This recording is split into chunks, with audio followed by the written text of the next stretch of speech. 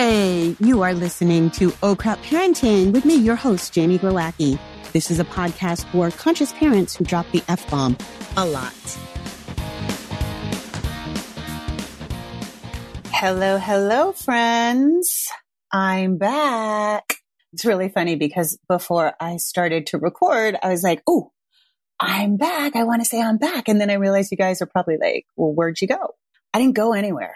And to the naked eye, I was performing like a regular parent, like a regular human. But you ever have those times in your life where you're like completely phoning it in? Like not there. Like I wasn't present at all in my own life. And there was shit with my mom, shit with my sister, but just, I don't know, maybe depression? I don't even know. I didn't feel depressed. I just felt very disconnected. Checked all the boxes, made all the meals. But when you're like observing yourself, living your own life, it was that weird disconnect. I'm sure you know what I'm talking about. I hope you do. And anyway, I did all the things, relentless self-care, and I'm back. I feel very present, very alive, very vibrant. And I'm back. And it's awesome. We'll talk a lot more about all the things that one can do in those situations.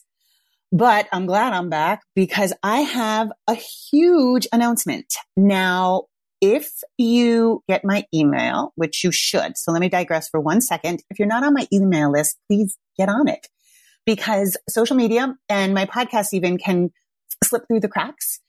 If you go to my Instagram, which is jamie.glowacki, and go to the link in the bio, there is a place to sign up for my email there.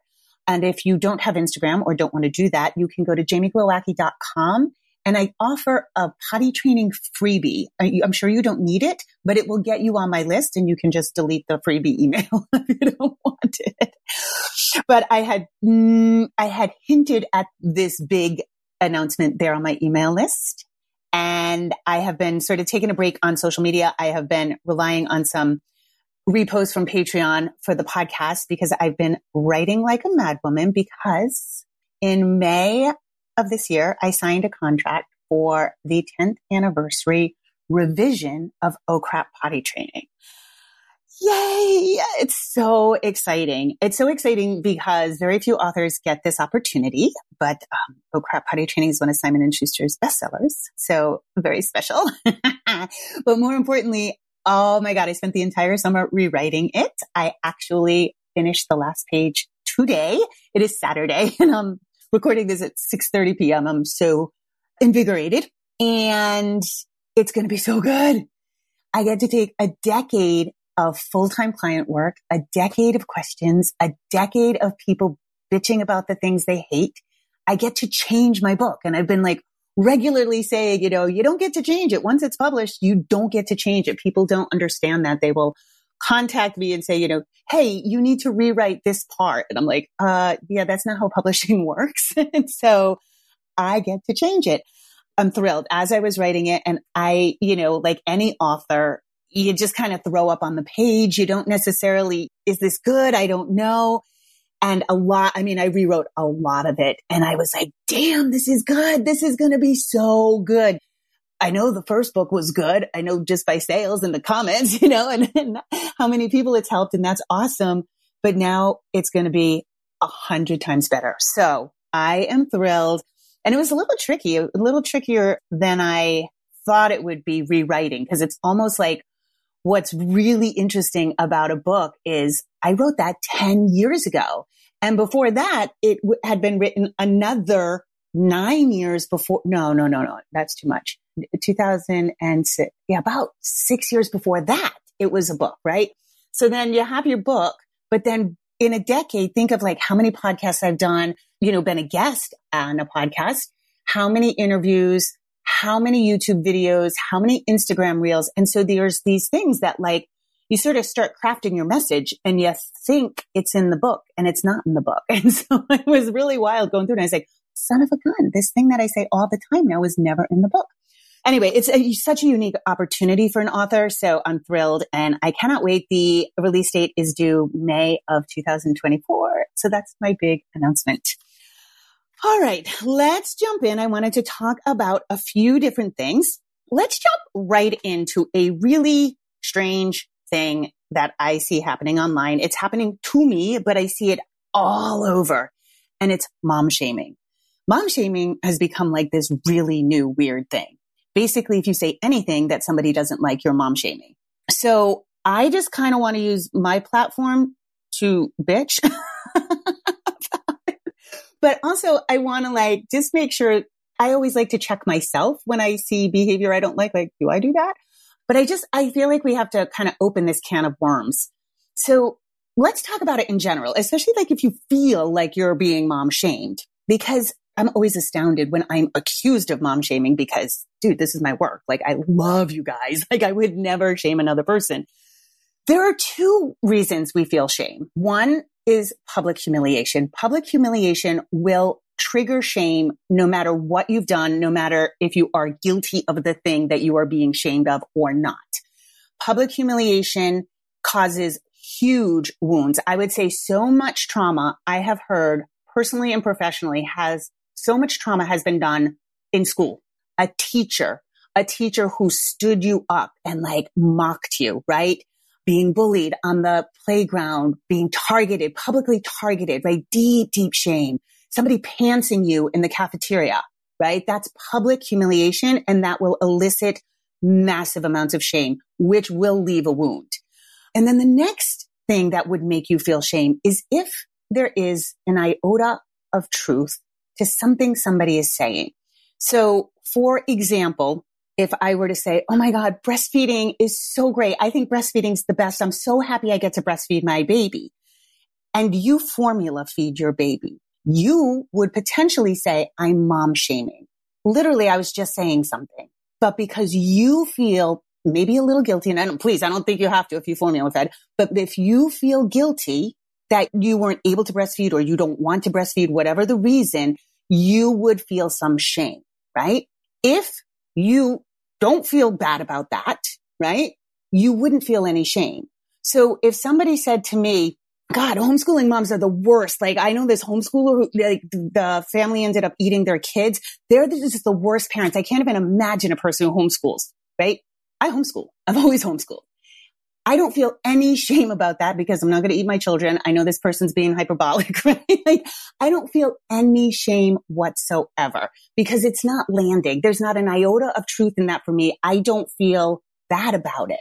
So when somebody says something and you have the impulse to say you're mom shaming, recognize that you are feeling shame for some reason, right? And there is no reason to stick up for a myriad of other groups of people. That's what I'm seeing online is I feel like there's this rush to defend an invisible group of people who haven't even heard the statement. I see it a lot on Instagram posts. I'm seeing it a lot I'm posting about food. And people say, you're mom shaming. There's food deserts and people don't have access to healthy food. And this is, blah, blah, blah, blah, blah. And I'm like, dude, like I'm literally just stating a fact, right? Like I posted a picture of my blood glucose, literally just like, hey, this is what happened after oatmeal. I just like naked carbs, right? And somebody came on, of course, was like, this is mom shaming. And it made me think like, am I shaming? And I'm like, no, I'm not shaming. Like we have to say things, Instagram, first of all, you guys, Instagram is like, it's like going by a billboard. It's like one person saying one thing. And again, I'm human. I know I'm an expert on parenting and potty training, but I am just one person. You don't have to agree with everything I say. You don't have to, because I say it doesn't mean I'm targeting any one person. I feel passionately about changing, the food culture with our kids because I'm seeing huge trends, but I'm not targeting any one person. The other thing is that if you know you are doing something to the best of your ability, don't let anybody shame you. Don't feel shame about that or feel like somebody's bullying you unless somebody's like right in your face telling you you're a terrible mom. And even then, like if somebody were right in my face telling me I was a terrible mom because I took my kid to McDonald's, I'd be like, fuck off. I'm tired. I went to McDonald's because I'm strung out. My kid deserves the best mom. And that means we're going to McDonald's tonight. Like I don't have to feel guilty about that. I don't have to feel shame about that. I am doing the best that I can do under these circumstances. And so whatever you're doing, don't let people get under your skin so that you feel that shame. Yeah. I remember a long time ago, Pascal was little. I think when Pascal was little, it's kind of like when the mommy wars started to heat up, right? It's kind of when we shifted over from this like village parenting to this I have a parenting philosophy. I had a birth story, we created this sort of like parenting vacuum maybe. And anyway, I came home and I was like, that woman, I went to my mom's rather, and I said, that woman, she just thinks I'm a terrible mom. I don't like her. My mom was like, so do you think you're a terrible mom? And I was like, well, no. My mom said, I think you do, because otherwise you wouldn't be bothered by it. She said, if somebody told me I was a terrible mom, I wouldn't care, because I'm not. She kind of was, but she wasn't. She had her issues, but it really stuck with me in this idea that don't let the turkeys get you down. When I used to work in social work, I worked with moms with mental illness and substance abuse, and they were the fighters. They were the sassy girls, and there was always a problem and they were fighting with each other. And I remember one client came into my office and she was like, she's such a bitch. You know what she did to me? She called me a bitch. And I looked at her and I said, well, you are. And she looked right at me and she said, what? And I said, well, you are. You're a bitch. Like, you're a bitch. You kind of pride yourself on being a bitch. And she just started laughing and she was like, oh my God, you're so right. And I was like, so don't let her get you, because you are. So anyway, with a dose of humor, I think just don't let people mom shame you. Don't feel it. There's no public humiliation on social media, and there's no public humiliation unless, again, like you're a child, something's out of your control and somebody really corners you. Then I can see feeling shame. But know that if somebody is saying something that's against how you do it, or you feel bad about the way you do something and somebody says something about it, you're doing your best. And that's all that matters. And so don't let this like mom shaming business, it's gotten out of control. That and the word privilege is really weird. So I tell you, this whole thing about like, I understand where the word privilege comes from. And I do understand that we all have various degrees of privilege that other people don't. And I totally get the notion, and I totally get how it can be underplayed and overplayed. But I follow this doctor who likes to just kind of run through the basics. He's constantly posting about like, hey, don't forget to get your early morning sunlight for your vitamin D, and don't forget to go to bed early and get your bare feet in the grass and these kinds of things. Out of the blue, people are like, hey, you're showing your privilege. Some people work shift works. One woman came on and she said, you're showing your privilege. I live in Alaska. I don't get early morning sunlight. And I was like, what? How is that privilege? So again, we have to sometimes state some facts that if you can't do those things, right? If you can't get early morning sunlight, nobody's coming down on you for it, right? And it's not privilege that I can get early morning sunlight. We just happen to have different situations. However, it might be wise to keep in mind, hey, I should be getting early morning sunlight. Maybe I should get a $10 full spectrum lamp off of Amazon. That's a possibility. Or maybe, oh shit, I didn't know that shift work would be so damaging to my circadian health. Maybe down the road, I could look for another job. You know what I mean? Like when somebody states a fact of something that's good or bad, you could say, if it's good for me and I can't do it right now, maybe that's something to strive for. Between the mom shaming and the privilege, I'm like, what the hell has gone wrong with the world right now? There are some things that are good, like early morning sunlight, putting your feet in the grass. And if you live in an apartment building, it's okay. Go to a park. I also wanted to mention just a really funny thing that I noticed this week about myself. I've noticed it enough that I thought maybe you guys could resonate. And it has to do with taking up space as a human. So I know I have a big personality. I know I seem like I'm an extrovert, but in reality, I'm an introverted inner 4-year-old who is afraid to take up space. And occasionally I try to take up space and I'm like a bull in a china shop because I don't do it well. Because I'm like, hey, I'm here. And it's too much. So I've spent a lifetime of like figuring out like how to be like a regular human.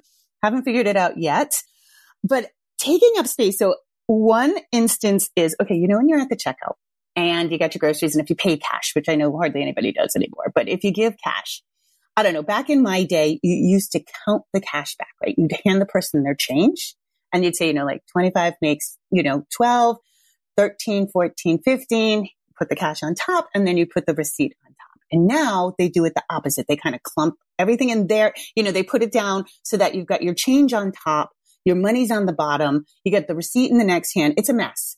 It's a clusterfuck because you got your groceries and there's a line behind you and you're stuck. And I always feel this like heat of embarrassment. I know you're going to die laughing. This like heat of like, oh my God, hurry up. There's a line waiting. And I don't like to keep people waiting. And I don't want to be that person who's holding up the line.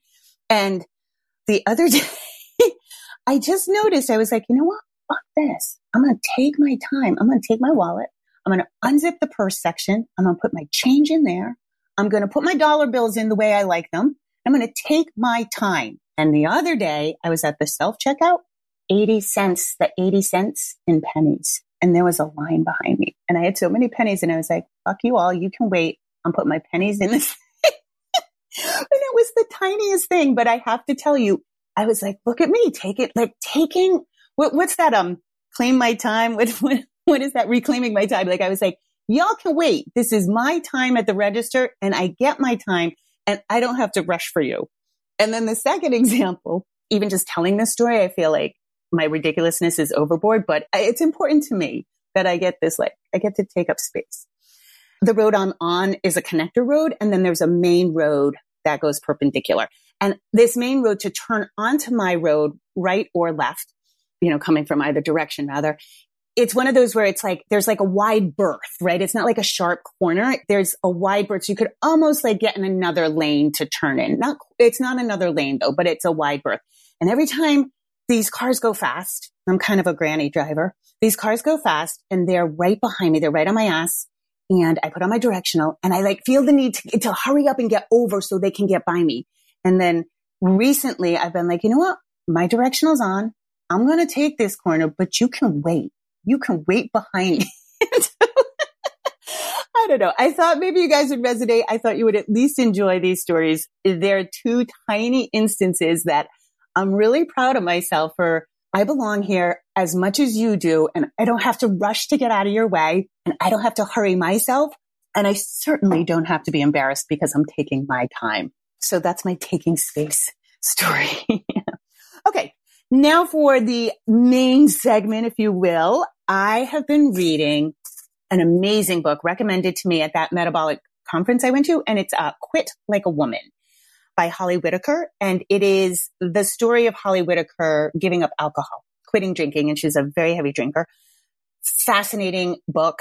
I have to say, this is probably one of the best books I've read in a very long time. I highly recommend it. There's many, many factors to it that make it so great. Number one, it opens with how marketing works and how marketing worked from tobacco to sugar to alcohol, and particularly to women.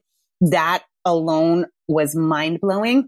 But midway through the book, she is talking about cravings, like how she deals with cravings for alcohol. But as I was reading it, the parallels to motherhood were amazing. So I wanted to go through like a little snippet and how I'm making the parallels. And I think it will be really useful because it comes down to something I've been saying forever, which is your morning routine matters. Waking up before your kids matters.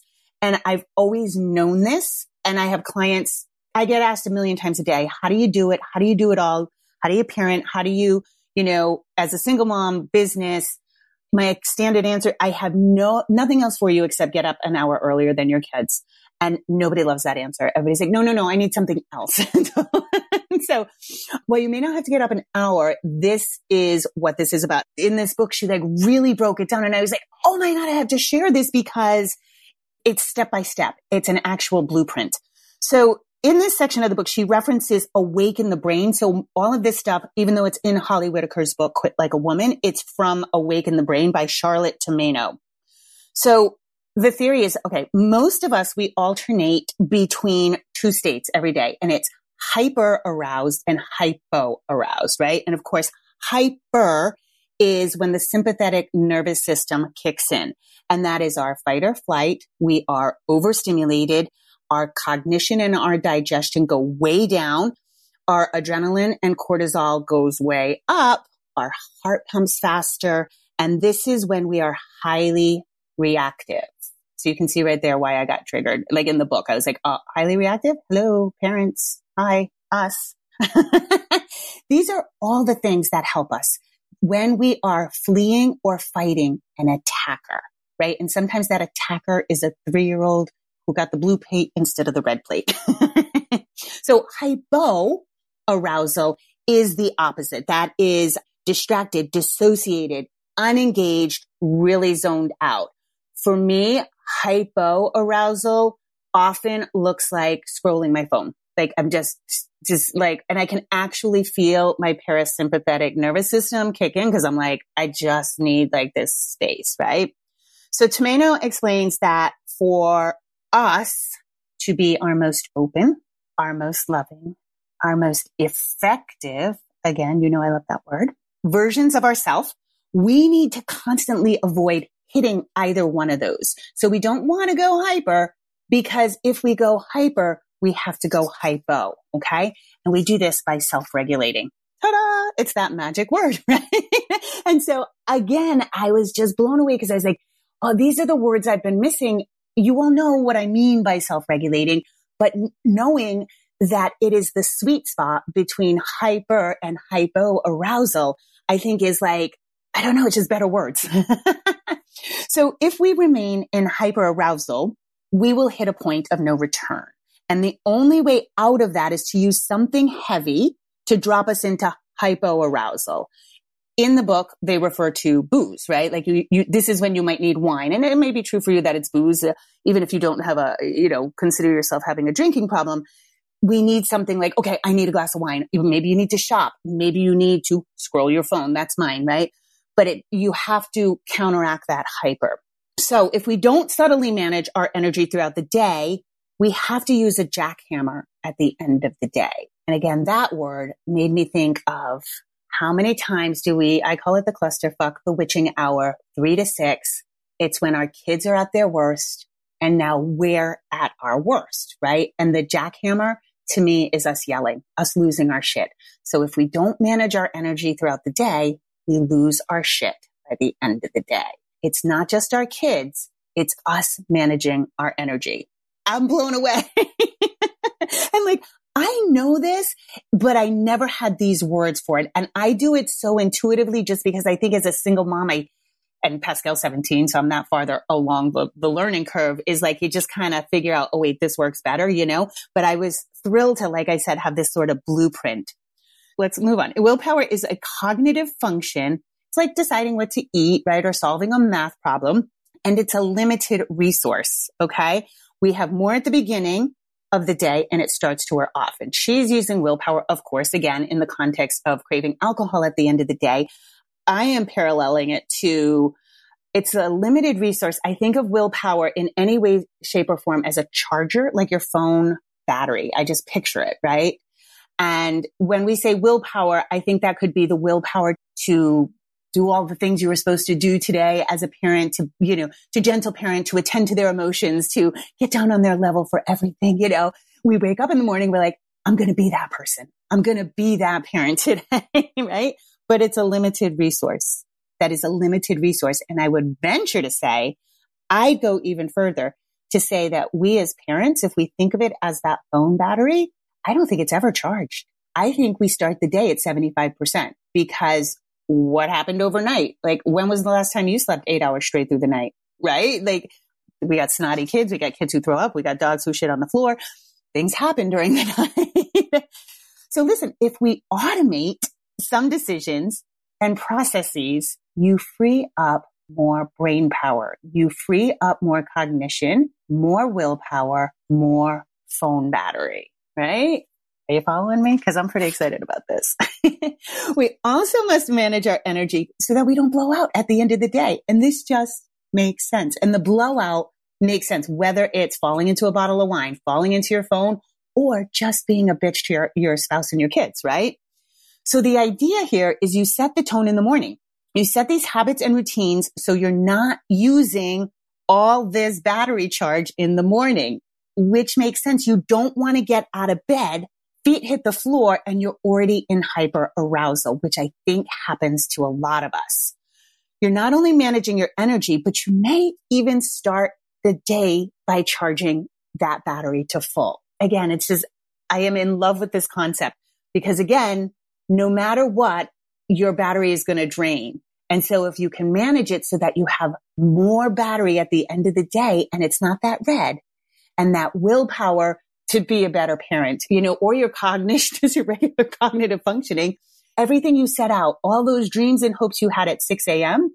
that get shattered by 5, right? About parenting and how that you're going to handle the day. Or maybe it's even to just be like I was talking about at the beginning, maybe it's just to be more present. Sometimes we have these days where maybe the battery is just always at 25%, but it causes you to not be fully present, not be fully vibrant in your life, and to be more checked out, checking the boxes. So many days, I remember when Pascal was little, right? Like so many days we're just checking the boxes. Like, just get me through this fucking day. But what if the battery were full? What if we could set up routines and processes? Again, it doesn't necessarily mean getting up an hour. So for me, it's an hour ahead of time. Even if Pascal and I go hunting at 4 a.m., I'm getting up at 3 because I need time alone. I need to journal. I need to sit with my coffee. I just need to wake up, and that's my me time. I like to read, whatever it is I'm doing. But I love that these suggestions could really not necessarily mean a whole lot of waking up earlier. They give a scenario in the book of like what a day might look like. And I'll go through it and tell you the things that I have tried and that have been pretty freaking miraculous in the last couple of weeks. Okay. So we wake up early with a regular alarm clock in our room because we don't keep our phone in our room because it gives us more headspace, less clutter to fall asleep and stay asleep. We make coffee, but first we drink a cup of lemon water first. Lemon water helps digestion. It also just gets you hydrated before your cup of coffee. While your coffee's brewing, we meditate for 5 minutes. Then read a positive or motivational something. Still, don't check your phone. See, we don't want to release a cascade of adrenaline and cortisol by letting the entire world into our head. We laid out outfits the night before. We eat a good breakfast of protein and fat to balance our blood sugar. As the day progresses, we don't treat every task and text like it's an emergency. We set an alarm to remind us to breathe. We hold boundaries because there's only so much of us to go around. We've kept our phone on airplane as long as possible to stay focused or just to give us some breathing room. All right. So here are the things that I tried, and here are the things that are absolutely brilliant. I have discussed many a time on this podcast that the phone is my nemesis. It may not be yours. I work with plenty of clients who don't have social media, barely pick up their phones. Awesome. For me, it's my nemesis. I went out and bought a regular alarm clock, an old school alarm clock, and I haven't been keeping my phone in my room. And it really is. It's like knowing it's even there, even with the Wi-Fi turned off. I can't even describe the mental clarity it gives you just knowing the phone, like, nah, you can't get me. The entire world can't get me. And the old school alarm clock, I was so happy. So just let me digress for 1 second because I was afraid it was going to be that like alarm. And they have this like new fancy alarm system. And I got like the most basic one where it ramps up. It starts soft and kind of time they boo, boo, boo. Then it goes, boo, boo, boo. Like it ramps up like that. So it's a very gentle way. I hate alarms so much that I generally speaking wake up like 2 minutes before because my body hates alarms. However, because I was like in this weird space for a while, I was sleeping a lot and I was sleeping really heavy. So I did need an alarm and it was great. It was great having that alarm and not my phone. It feels very precious. It feels very precious to like selfish in the best way of like, just nope. I'm not letting in the world yet. Make coffee, but drink lemon water first. So I cold brew. So my coffee is like always ready in the morning, but I started drinking the lemon water and it really is. It's just sort of like, you're drinking water first. You're like, it's a healthy, you start the day off with like, look at me taking care of myself. Again, really loved it. While the coffee's brewing, we meditate for 5 minutes. Meditation has been very hard for me traditionally. I've gone through fits and spurts where I can meditate flawlessly. Recently, like maybe the last 5 years has not been one of those times. And I started meditating for 5 minutes. And if you meditate for 5 minutes, you'd be shocked at how fast that practice grows. So like this morning, I think I ended up meditating for like 15 minutes without even realizing it. Again, I think it's just really vital to start the day with something for you. Quiet your mind and just get good at it. Get good at focusing on your breath, get good at coming back to your breath and not like letting your chatterbrain, man, I am a go-getter in the morning. And so I just like, I love to hit the bricks, but doing these things it's just like wrapping a warm blanket around yourself. It's like loving yourself to the highest degree. It feels so, precious. I don't have another word for it. Read a positive or motivational something. I don't like cliches. I don't like motivational things. Like shove it up your ass. However, this has been very helpful for me. And actually the thing I'm using right now is, Stephen Pressfield, The War of Art. And for me, it's very motivational, and you can use anything that puts you on a positive. You can just get sayings off the internet and put them on index cards. It doesn't have to be a book. It doesn't have to be something goofy. Whatever is motivational for you. I think just reading one small thing, again, sets the tone. Still don't check the phone. I cannot state this enough. And I know you have kids, little kids who might wake up needy as fuck and need you right away. Maybe you have car drop off, school drop off. I mean, there's a myriad of reasons that you might have to check your phone in the morning. But if you don't have to, keeping it out of sight on airplane mode is the most valuable thing I have been doing in the last few weeks. And I don't start till I start work at 9, and giving myself that time. And I get up at 4. So giving myself not just this time, but then I go work out, walk the dog, all these things, get my morning sunlight because I'm privileged, and put my feet in the grass because I don't have chicken shit on them right now. And so these things they're just so helpful. And as long as you can keep that phone off, because how they phrased it in the book made so much sense to me in a way that I hadn't thought about it. You let the entire world in.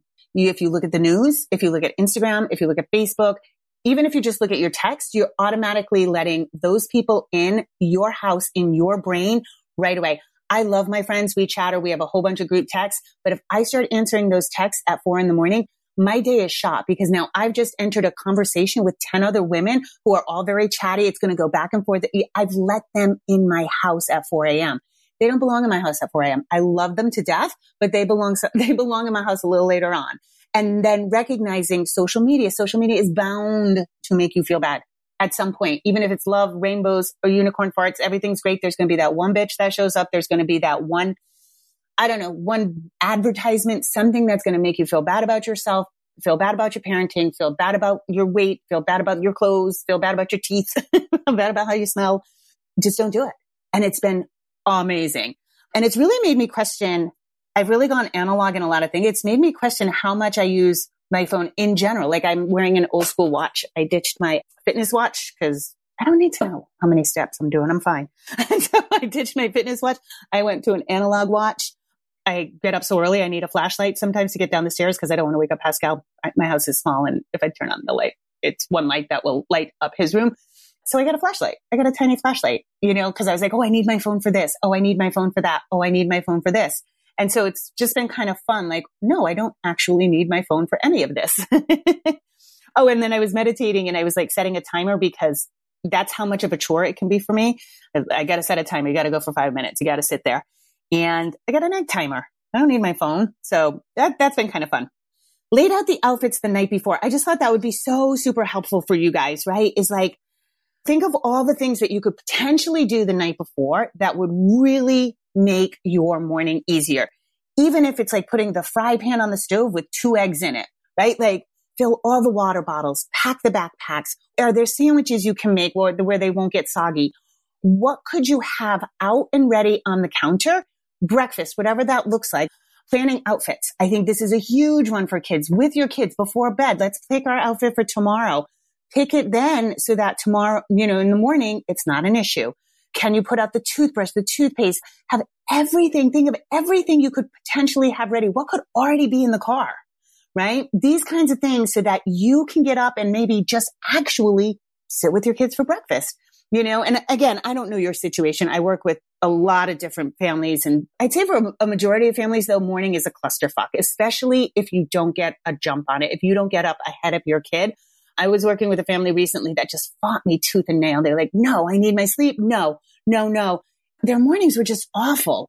And it was like the kid would tantrum. They were always late, And I said, you don't have to listen to me except that you hired me. Try it. And she got up a half hour early and she was like, son of a bitch, this was easier. So, so it just, you have to get up earlier, but also there could be so much done ahead of time so that you can kind of just cruise through it. So for me personally, I make my to-do list the night before, so I don't think about it overnight. I clear everything. I like to have my dishes done. I'm sure you do too. Most people do. The table that I write at, I take everything off of it. So there's a coaster for my coffee cup. There's a coaster for my lemon water. I set up my place to meditate, which is just a cushion on the floor, but I know it's there. So I can just sit there for 5 minutes. I set up my full spectrum lamp. I put my computer to the side. I have my journal notebook my journal notebook's a yellow legal pad. Everything's ready to go. My pen is right on top waiting for me. So like, I come in like a freaking princess. I'm like, look at this. It's all been prepared by the maid Jamie the night before. But that's what it feels like. It feels like a maid came in and did all the work for me, even though the maid was me. Lay out your outfits. I think that's key. I even lay out my gym outfit, and then I lay out the outfit that I plan to wear after I go to the gym. Eat a good breakfast of protein and fat. So this is key. And, one of the things that Holly Whitaker brings up in this book is eat a lot of snacks of protein and fat because you want stable blood sugar. So people with alcohol abuse disorder tend to have low blood sugar. So you want to keep that nice and level. But I just thought it was like brilliant advice for everybody, because anytime you get hangry, you're at your low point. Anytime that blood glucose dips, you're going to reach for shit food, which is going to just keep things feeling shitty, or you're going to just get angry and frustrated with people. You're not going to be at your best, your most loving, your most open, and your most effective. So yeah, get those snacks ready. What does that mean for you? And I'm more interested in you right now than your kids, because hangry isn't good for moms. It just isn't. So is it hard-boiled eggs? Is it pre-cooked bacon, pre-cooked sausage? Is it, I always just have like some sort of roast or something. Is it mini hamburgers? Is it, deli meat, cheeses, just anything like that? And if you're not hungry in the morning, which a lot of people aren't, I'm all about like time restricted eating or like light intermittent fasting. But as a parent, you want to just set yourself up. You're in the really hard years. I've said this before, like these are the brutal years. You are on a medium grade treadmill, right? I'm on a low grade treadmill with a teenager. You're on a medium grade, and it's a little bit of a pitch, and it's also going a little faster, and you just can't get off. So feed your body, or at least have those snacks available. Put them in your, your Tupperware, whatever you keep, your bento box, and put it in your purse so you don't get screwed.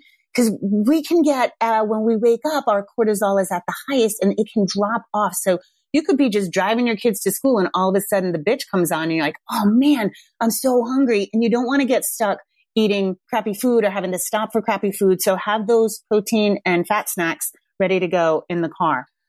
All right. This was another huge one for me. This is part of me and my fucking people pleasing personality. That's the official diagnosis. Fucking people pleasing personality. We don't treat every task and text like it's an emergency. I feel like I need to respond to everything immediately. And I'm sure like the more work I do, I suffer from I think my deepest childhood wound is I am not enough. And so that makes me feel like I'm enough, right? That's part of the people pleasing. That's part of the filling the void. Yeah, like I got to respond. I got to respond to the emails. I got to respond to the texts. I got to respond. I'm that. And it's also a little bullshit. It's a little, I'm so important. I have to get back to you. You train people to treat you the way you want to be treated. And this goes for correspondence. So if you are the kind of person who immediately texts back, people expect that. Then they get irritated if you don't. That's their bullshit. Don't get me wrong. But if you wait a while, so I've been really training myself to not answer every text, to not answer every client walkie-talkie app thing, to not answer emails, and to not answer every Instagram comment. Everybody can wait. Nobody's that important. No problem is that big. I'm not that important that you need my response right away. So that was a really important one for me. I don't know if it will be important for you, but maybe you already do that because everybody in the world seems to have better boundaries than me. As you can see, I'm going through probably another little volcanic personal growth thing. Just a lot was set in motion. I wonder if it came out of my disconnect or the disconnect was caused. I'll have to sit on that. I don't know. But as I'm talking, I'm realizing, wow, there's been some growth in the last couple of weeks. Okay, we set an alarm to remind us to breathe. This is a game changer. Just set an alarm midday and do that box breathing that we talked about. Any sort of breathing practice. Google breathing practices and you will find tons of them. And there's ones that you can do in like 2, 3, 4 rounds that take less than a minute. And oh my God, this is so great. Instantly, you can feel your parasympathetic nervous system. Even if you think you're just going around and you're like calm and everything's cool, it's unbelievable. So I would absolutely do that, especially if you tend to be high strung, especially if you tend to already lose your shit at the end of the day. This is a game changer for me. I was like, why didn't I ever think of this? This is using technology for good. So just set the alarm random times, maybe every hour, 30 minutes, whatever's, obviously, it's going to depend on your life, but I have loved this. We hold boundaries because there's only so much of us to go around. 100%. We discuss this all the time, but I feel like as parents, it's so hard and we want to give to everybody. And so I have a couple of friends right now who are in pretty high crisis. It was really hard for me, but I was like, listen, I can't be there like as much as you need me right now because I have X, Y, and Z. And, I was still doing all the writing and editing, and it's been really interesting for me in this past, I'd say, month of figuring out what that is, like who needs what time when. I'm pretty good about my boundaries, but then sharing myself with others. Pascal needs me less overall, but when he needs me, it's very, very intense. And so what does that look like? How much does that drain my battery? What do I need to do to recoup for that so I could be there for the next person? I do have a job. I do have clients. Of course, I have to be there for them. How much do I have to be for them? How much empathy am I giving as opposed to brain, cognitive function? These are all play into boundaries too. It's not all about like, no, nobody talk to me, or yes, everybody talk to me, or, I'm only talking to my kids. It's kind of doing this dance of like, who's up front and who's in the back at any given moment. And that's been pretty cool too. And again, we've kept our phone on airplane as much as possible to stay focused and give us some breathing room. Just shutting the phone down for an hour, refusing to answer anything, not even refusing to answer anything, more like working in time blocks. Like, hey, I'm going to put my phone away and I'm going to go read. I'm going to go play ukulele. I'm going to go for a run, whatever that looks like. Then I'm going to answer everything at noon, so working more in those time blocks, which I think it's tricky if you're self-employed and you work from home, everything kind of gets like, rah. So yeah. And then plan ahead, commit to your routine. And yeah, I can't even tell you. I hope this is as miraculous for you as it was for me. It may not be. Maybe I'm just, repeating myself. But I felt like it just really gave shape to so much of what I talk about and really put some concrete ideas into some things that I've kind of been like, this is what you need to do. All right, you guys, that's all I have for today. This has been one of the more fun episodes to record. I feel very back.